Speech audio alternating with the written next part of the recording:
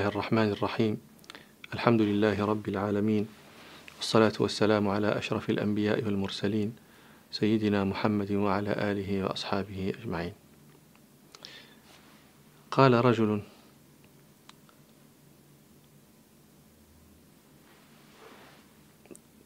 تعلمي العلم واقرأ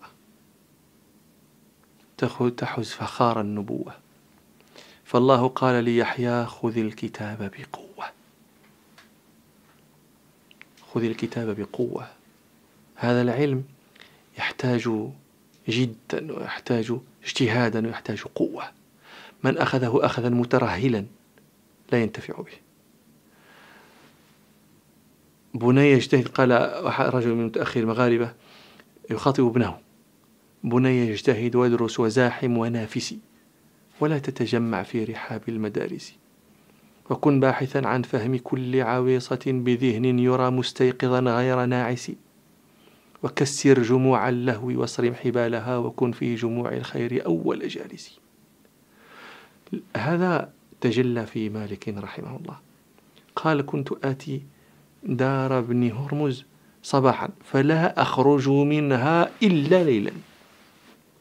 يوم هو جالس عند ابن هرمز. قال: كنا نأتي دار ابن شهاب فنتزاحم عليه حتى يسقط بعضنا على بعض. شيء.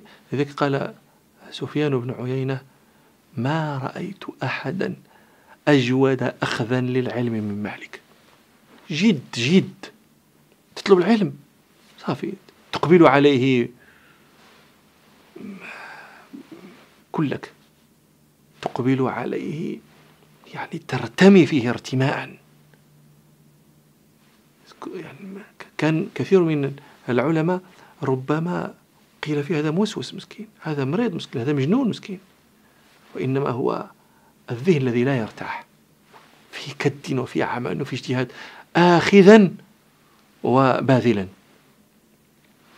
ولذلك مما يستدل به العقلاء على أن الطالب هذا والطالب هذا لا ينتفع، وليس ممن يأخذ هذا العلم بجد، أنك تراه في أسبوع في شهر مجتهد، ثم يمل، يأتيه الملال ويأتيه الكلال ويأتيه التعب فيترك شهرين، ثم يرجع إليه النشاط. هذا لا يكون منه شيء، لا يأتي منه شيء قطعا. لماذا؟ لأن هذا الشأن يراد أخذه بقوة، كما صنع مالك رحمه الله. لا يشغل يعني درجة، حتى قالوا أفضى طلب العلم بمالك أن نقض سقف بيته فباع خشبه، باع الخشب البيت. قالوا: ثم انثالت عليه الدنيا بعد. من يستطيع هذا؟ الإنسان منا لا يستغني عن نعله، فكيف بخشب بيته؟ لأن قال: أول من عرف ما يطلب هان عليه ما يبذل، وأنت هذا الذي يطلبه أشرف ما يطلب.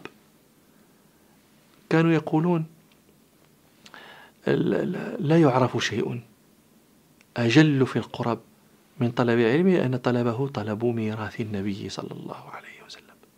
فهو الجد.